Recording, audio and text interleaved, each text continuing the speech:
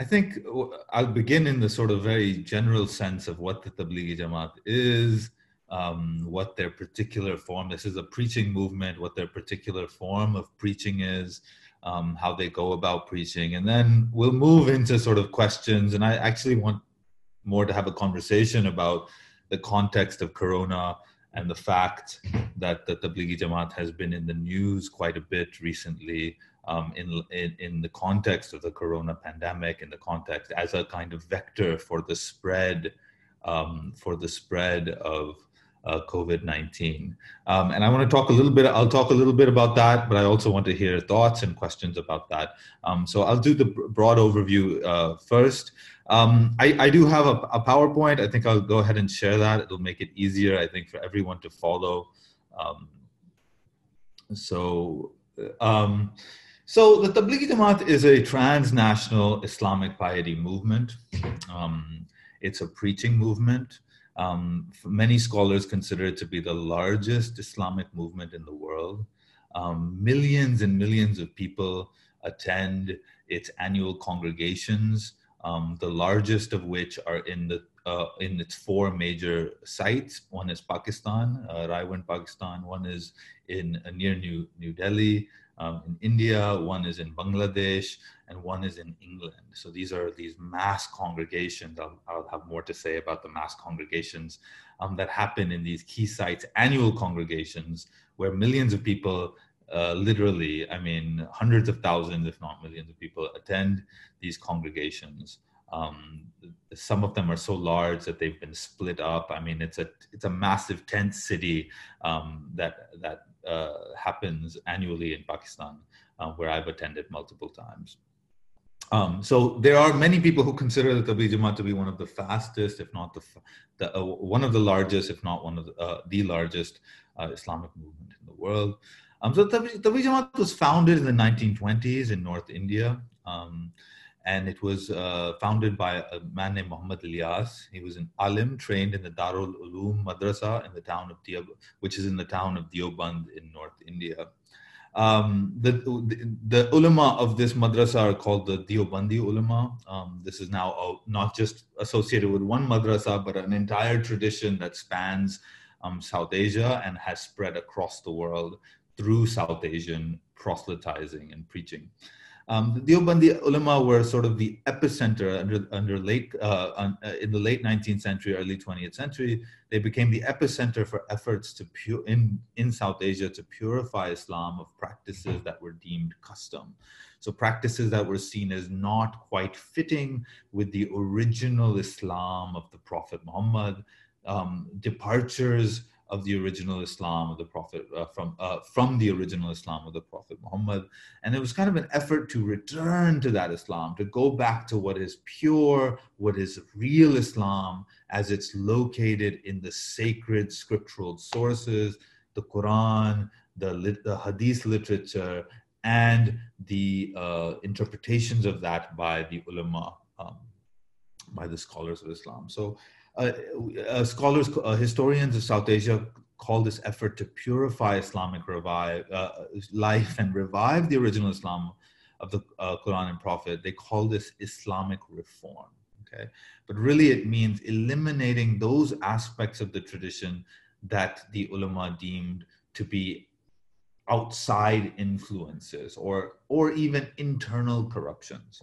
Most of these influences have to do with association with our practices associated with Sufism, particularly the veneration of saints, and the sort of idea that you can go to a saint and to a dargah, a saint shrine, or and ask, or a mausoleum, and ask a saint to intervene or intercede between you and God.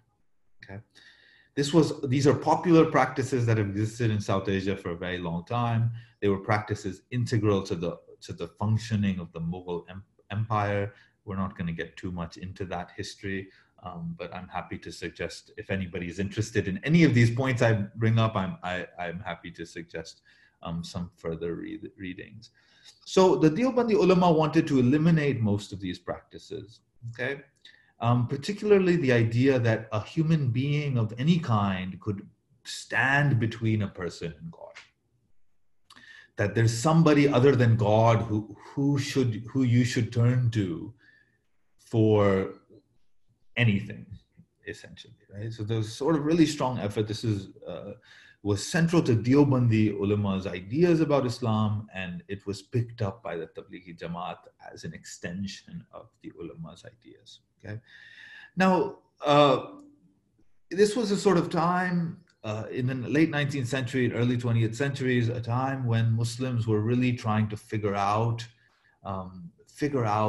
how to live under a non-Muslim sovereign, the British sovereignty, and under colonial rule. So, as many of you know, in 1857, in 1858, after the mutiny, the British established the formal empire. They established a direct rule through the crown over the Indian subcontinent. And in that, Muslims come to there's a sudden revival of investment in this idea that Muslims need to return to this original Islam of the Prophet. Okay, so the Tablighi Jamaat comes out of that. Okay, and much of it was focused on preaching to people that the Tablighi saw as too influenced by local Indian customs or by what they saw as Hindu customs. Okay, so they saw much of the practices associated with Sufism, particularly the veneration of saints, the idea that you can go to a saint to ask for any kind of, so that you can ask for any kind of boon in the form of health, healing, fertility, anything that you would go to a saint rather than directly to God. This was something that was cast as a problem that Muslims had developed from Hinduism, a problem of idolatry and idol worship, and so on. So Tablighis, Muhammad Ilyas believed that what was needed was for old Muslims who had more refined practices, Muslims who were closer to the original Islam of the Prophet, to preach to what he saw as low caste Muslims, and those people who were corrupted in a sense by popular practices, again associated with saint worship and attached to Hinduism. Okay, so for Ilyas, the key was that pious Muslims should learn the proper Islam of the Prophet, what he learned, for instance, in madrasas, and then spread this to other Muslims who had corrupted ideas about Islam and so on. Okay. So what was interesting though about Ilyas's ideas was that he said that giving dawat, that is dawat simply means to invite, to preach. It means, the word tabligh means to convey, that is to convey the proper form of Islam to those who do not have it. This was the central mission of the Tablighi Jamaat. For Ilyas, giving dawat, giving this invitation, was not only to spread Islam to others, which of course, as I noted, it was important for that, but he also believed that in spreading Islam to others, the preacher himself would then adopt and assume the proper forms of Islam. It was a form of self-correction. Okay, in the process of giving dawat, the Tablighi would end up not only helping others but strengthening his own faith. Okay, and thus becoming a more and more pious Muslim. So this practice was not just for others, but it was for the self. Okay, it was not just Islamic reform, but it was self-reform. And Islam, the way that it was conceptualized was a kind of discipline. The lower self is this sort of space inside of a person that is the seat of bodily desires, bodily and sort of worldly desire, and the spirit, that part of a human being that's more attached to God, that comes from God. So the lower self has to be disciplined, because if it's not disciplined, it leads people away from the path of God. So the idea was that Dawat, in preaching to others, a person would be disciplining themselves in the process, and in the process, they would themselves become um, more pious Muslims. Okay, so I'm not going to read all of this. I'm just, this is basically what I just said. Self-reform is really key. I was told in my own research that Dawat is designed not, so it's a type of reform, Islah, correction of the self, but it's also designed to grow one's faith. Okay, so in giving Dawat to others, one's own faith grows, one's faith in God, one's connection to God through the example of the Prophet. So the key idea that Tablighis believe is that the way that we preach to others is in the form of the Prophet himself. The Prophet did this type of preaching at a time when there were no Muslims. He went around to preach to other people. And in the process of replicating and mimicking the Prophet's example, one cultivates and creates the faith. They talk about the way that passion and desire fill the heart of the Tablighi to fulfill his own religious duties. Okay. So by giving Dawat on the virtues of a specific practice, go to the mosque and pray, by saying this to others in the process of Dawat, one feels that one compelled and to do it oneself. Okay, I talk about this in my work as moral responsibility. The idea of moral responsibility, Dawat is a practice that cultivates moral responsibility. When you tell other people to go to the mosque, you want to go to the mosque yourself. When you tell other people that they should fast, you want to fast yourself, and so on. Okay, so this is all. Sometimes Tablighis describe Dawat not just as a practice of Islam that gives birth to faith, but as the sort of mother of practices. If you can think about that metaphorically, mother gives birth to practice. And so the idea is that if you do Dawat, you will do all the other practices also. Okay. Here's, for instance, a quote. A young man who was clean shaven. I think this quote really brings home the point, so I will read it here. A young man who was clean shaven was going to Canada for studies, and he was worried about his own faith. So you're going to a non-Muslim environment. So he decided to go visit the Imam of his mosque to ask what he should do to not lose his faith. Imam Sahib, I am very worried that I will go abroad and be drawn away from Islam. What should I do to protect my faith? Without hesitation, the Imam said, spend time with Muslims and give Dawat to others. Invite them to come to the mosque for prayers. The young man agreed. A few years later, the young man returned to his mosque, and the Imam was very pleased to see him.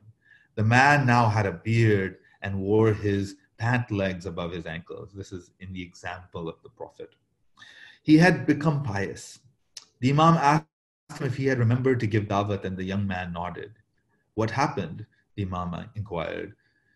The young man replied, I felt uncomfortable at first, but because I had made a commitment, I continued to do it. Did anyone ever come to the mosque? Asked the Imam. The man replied, no, not many, but I began praying 5 times a day, and the rest you can see. Okay, so the idea here is that in the preaching act, the man himself became a pious person in the model of the Prophet. Now, Dawat is interesting. This is why I started studying Dawat in this particular form. There are many kinds of Dawat. There's television preaching, there's internet preaching, there's radio preaching. There are all forms in Muslim countries, as many of you will probably know. There are many, many forms of preaching. Many of them take the form of Dawat. I've heard even political parties say that our basic function is Dawat. Our basic function is bringing people to Islam. But for Tablighis, what's really key is the form of Islam.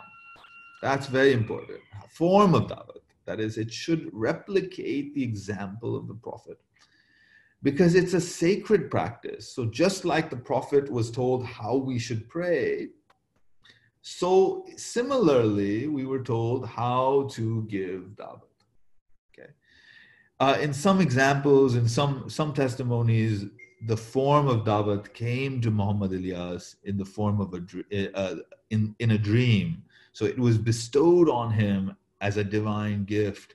So it is not an arbitrary practice. You can't just do it any way you want to do it. It must be done more or less in the way that the Prophet did it. Now, the first premise of this, the first condition for its efficacy, is seen as face-to-face preaching.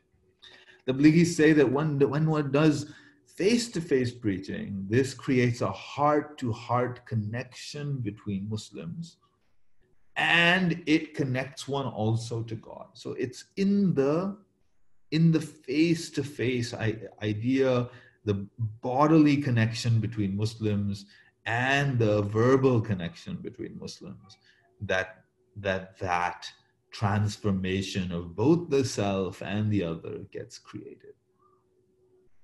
The anthropologist Brinkley Messick has called this recitational logocentrism. He just means by that simply that the human voice, the person's voice, is seen as the proper way to communicate the truth of Islam. The human voice is essential to communication. The human voice carries not just the message, but the force and the power, okay, of the message. This is, again, I stress this point because this is not how all preaching works in a country like Pakistan or a country like India. There are many kinds of preaching. Okay, they stress the face-to-face nature of this preaching. Okay, so the internet is not a useful way to do this. The internet doesn't work. Television is not a useful way to do this. Television doesn't work.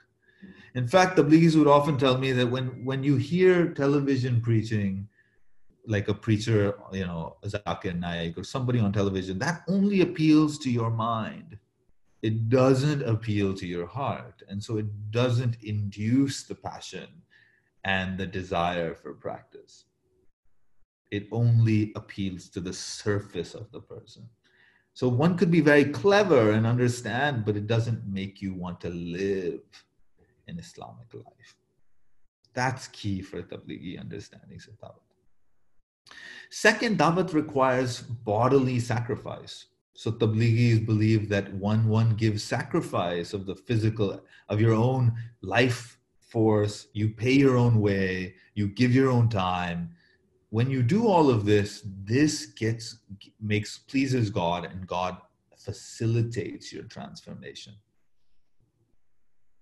Sometimes Tablighis say that one's words become heavy. Through the bodily sacrifice, one's words become heavy, and the heaviness of the words then influence others and yourself. Okay.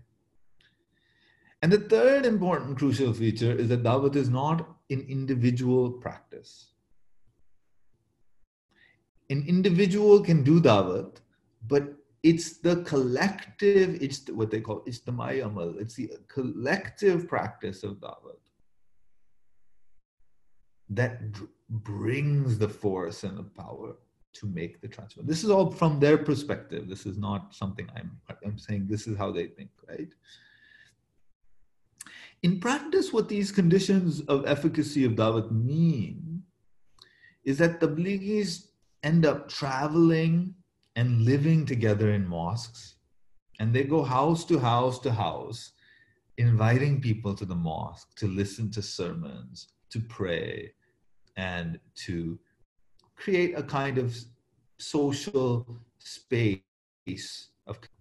So the problem arises because it's face-to-face, right? Because the idea is about traveling, you can see why it's a problem in COVID, right? Because it's a congregating and traveling are the two key dimensions of this thing. When you live together in mosques and you spread the message of God to face, Muslims come to be connected to each other and come to stand together on the good, on the basis of the Prophet's example. And the Prophet and the companions and the original Islamic community. So there's this idea that in preaching face-to-face, in traveling together, in doing this as a collective practice, one creates the conditions for moral, spiritual, and economic well-being. Okay, so you can see then, very simply put, I don't want to take up too much time here, that here are some images. This is the Karachi annual congregation of the Tablighi Jamaat. Hundreds of thousands of people travel to it, and they live together, and they pray together, and they do wuzu, ablutions together. This is just one little section of what is effectively a massive tent city. Okay, they eat together. Every mosque unit brings their own food. And so it's a really collective, and it involves a lot of close proximate living. This is just the annual congregation, but this is also true in mosque spaces as well. And so here's where the problem is that you have I want to speak in the past terms because the political context of COVID has, I'm not doing research right now, so I've spoken to who I continue to talk to, and they say they've, of course, understood COVID and understand the problems, and they're offended by the idea that they don't. So I want to come back to this point, but you can see that if your worldview is organized around this sort of idea of face-to-face, close proximate living, then this can be a problem, a direct problem in the context of COVID. If you see this as the source of ultimate good, then then it raises the issue of whether and how you should go about doing this, and how you should deal with the global pandemic, and so on. Okay. Okay, so I don't have statistics. I tried to look up. There are many cases, many news articles, and I wasn't able to really calculate what the cases were. But cases linked to the Tablighi Jamaat have been very widespread. There was a Tablighi gathering. I don't know if it was an Ijtimah in Indonesia. This and spread to Malaysia. There was one here in Pakistan. In Pakistan, I can tell you this was on March 12th. I myself was very critical of the fact that this was happening and the government was not acting. But I will also say that on March 12th in Pakistan, there was not a lot of information beyond those of us who zealously follow international media. There were events going on all over the country. And so Tablighis held a major event, and it was called off in the middle of the event. The government acted and said, you have to go home. But by that time, they had already congregated in Raiwind. Okay. So as I said, Dawat practices of Tablighis involve both travel, congregating, and large gatherings.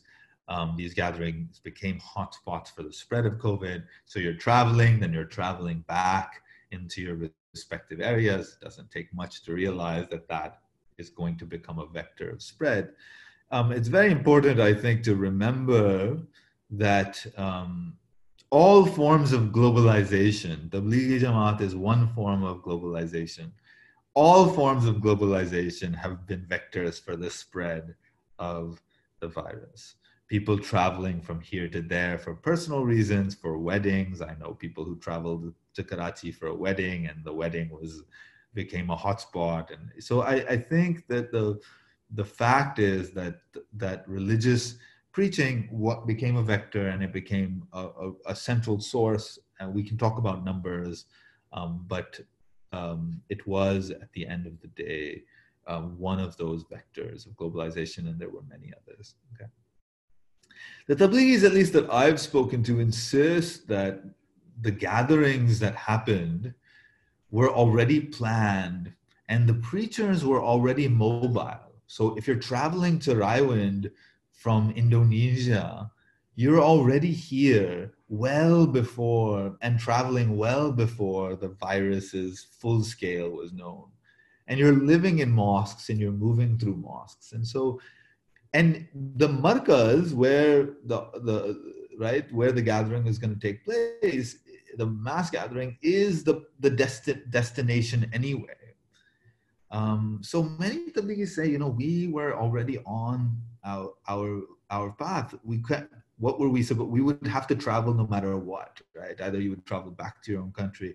So I don't know all the legal issues that were involved and how different countries closed and what consequences this had.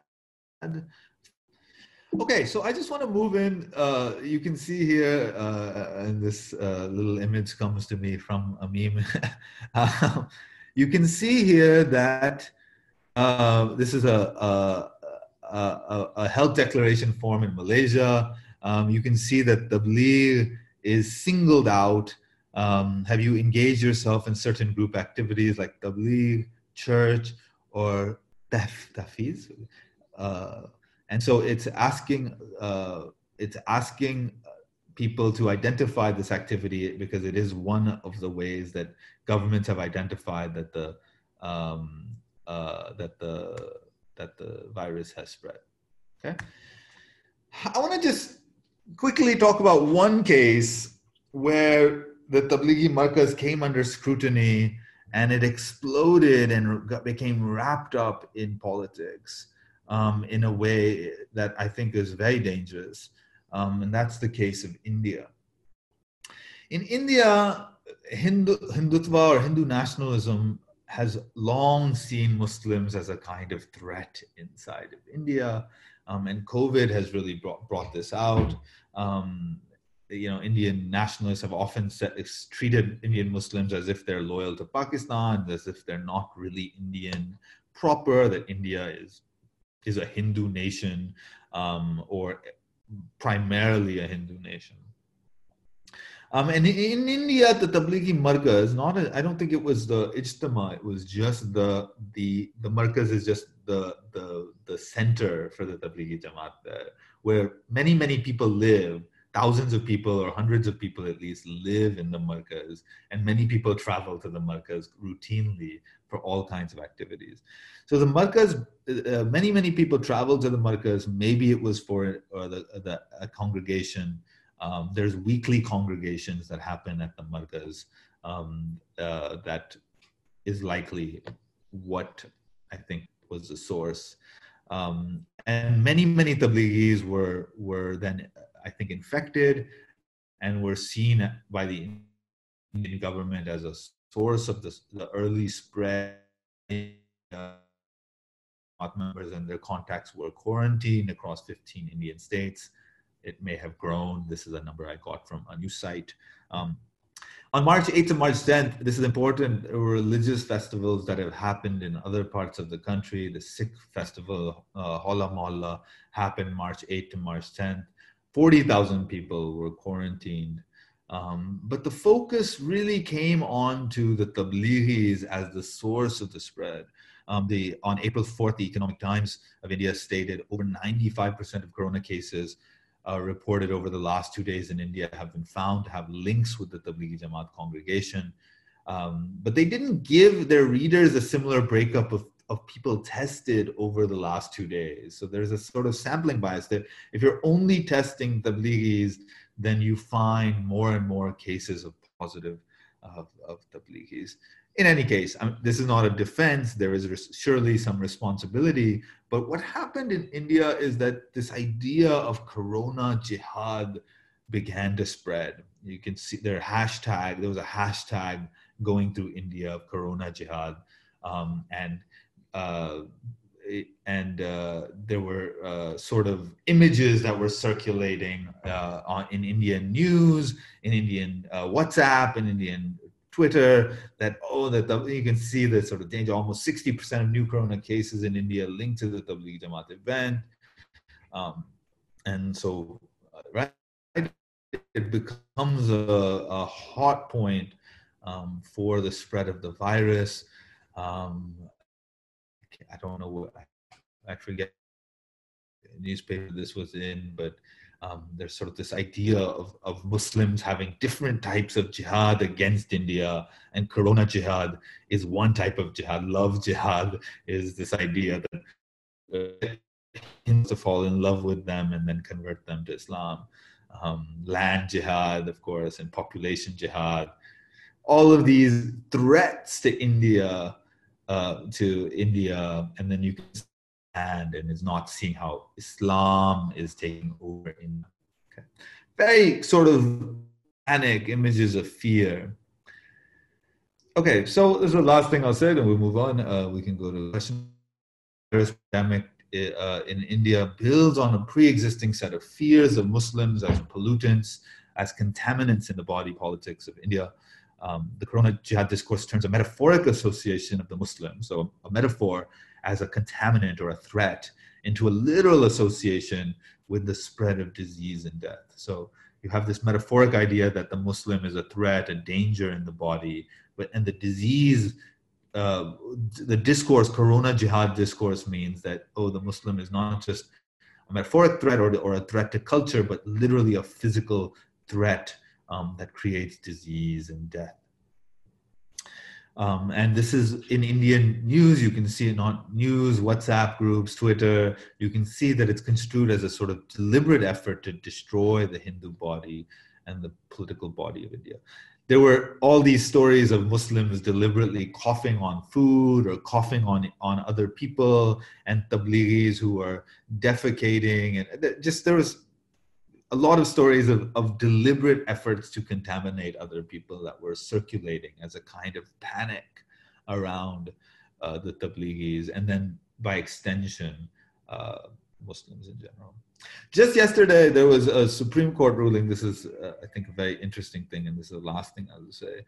The Indian Supreme Court ruled yesterday. The details, I just saw this in a news article recently, so I'm not entirely sure of all the details of it, but that the Lord Jagannath Rath Yatra at Puri is a festival, an event. It would be allowed. I think this also has thousands and thousands of people that come. Would be allowed to proceed. The Indian Home Minister Amit Shah praised the Supreme Court and Prime Minister Modi, saying that they are ensuring that, quote, great traditions of our land are observed. So these Hindu traditions are the great traditions of the land of India, and so they're okay. But the Tablighi Jamaat was posited as a threat. So the entire nation is delighted by the decision of the Honorable Supreme Court to ensure the Rath Yatra. Okay, so that's where I will stop. I wanted to point to what I think is a realistic understanding that the Tablighi Jamaat has been a vector for the spread because of all these things that I've said. But there's also been a kind of moral panic in some places that this is the unique and only spread because it's construed as a particular danger to the nation.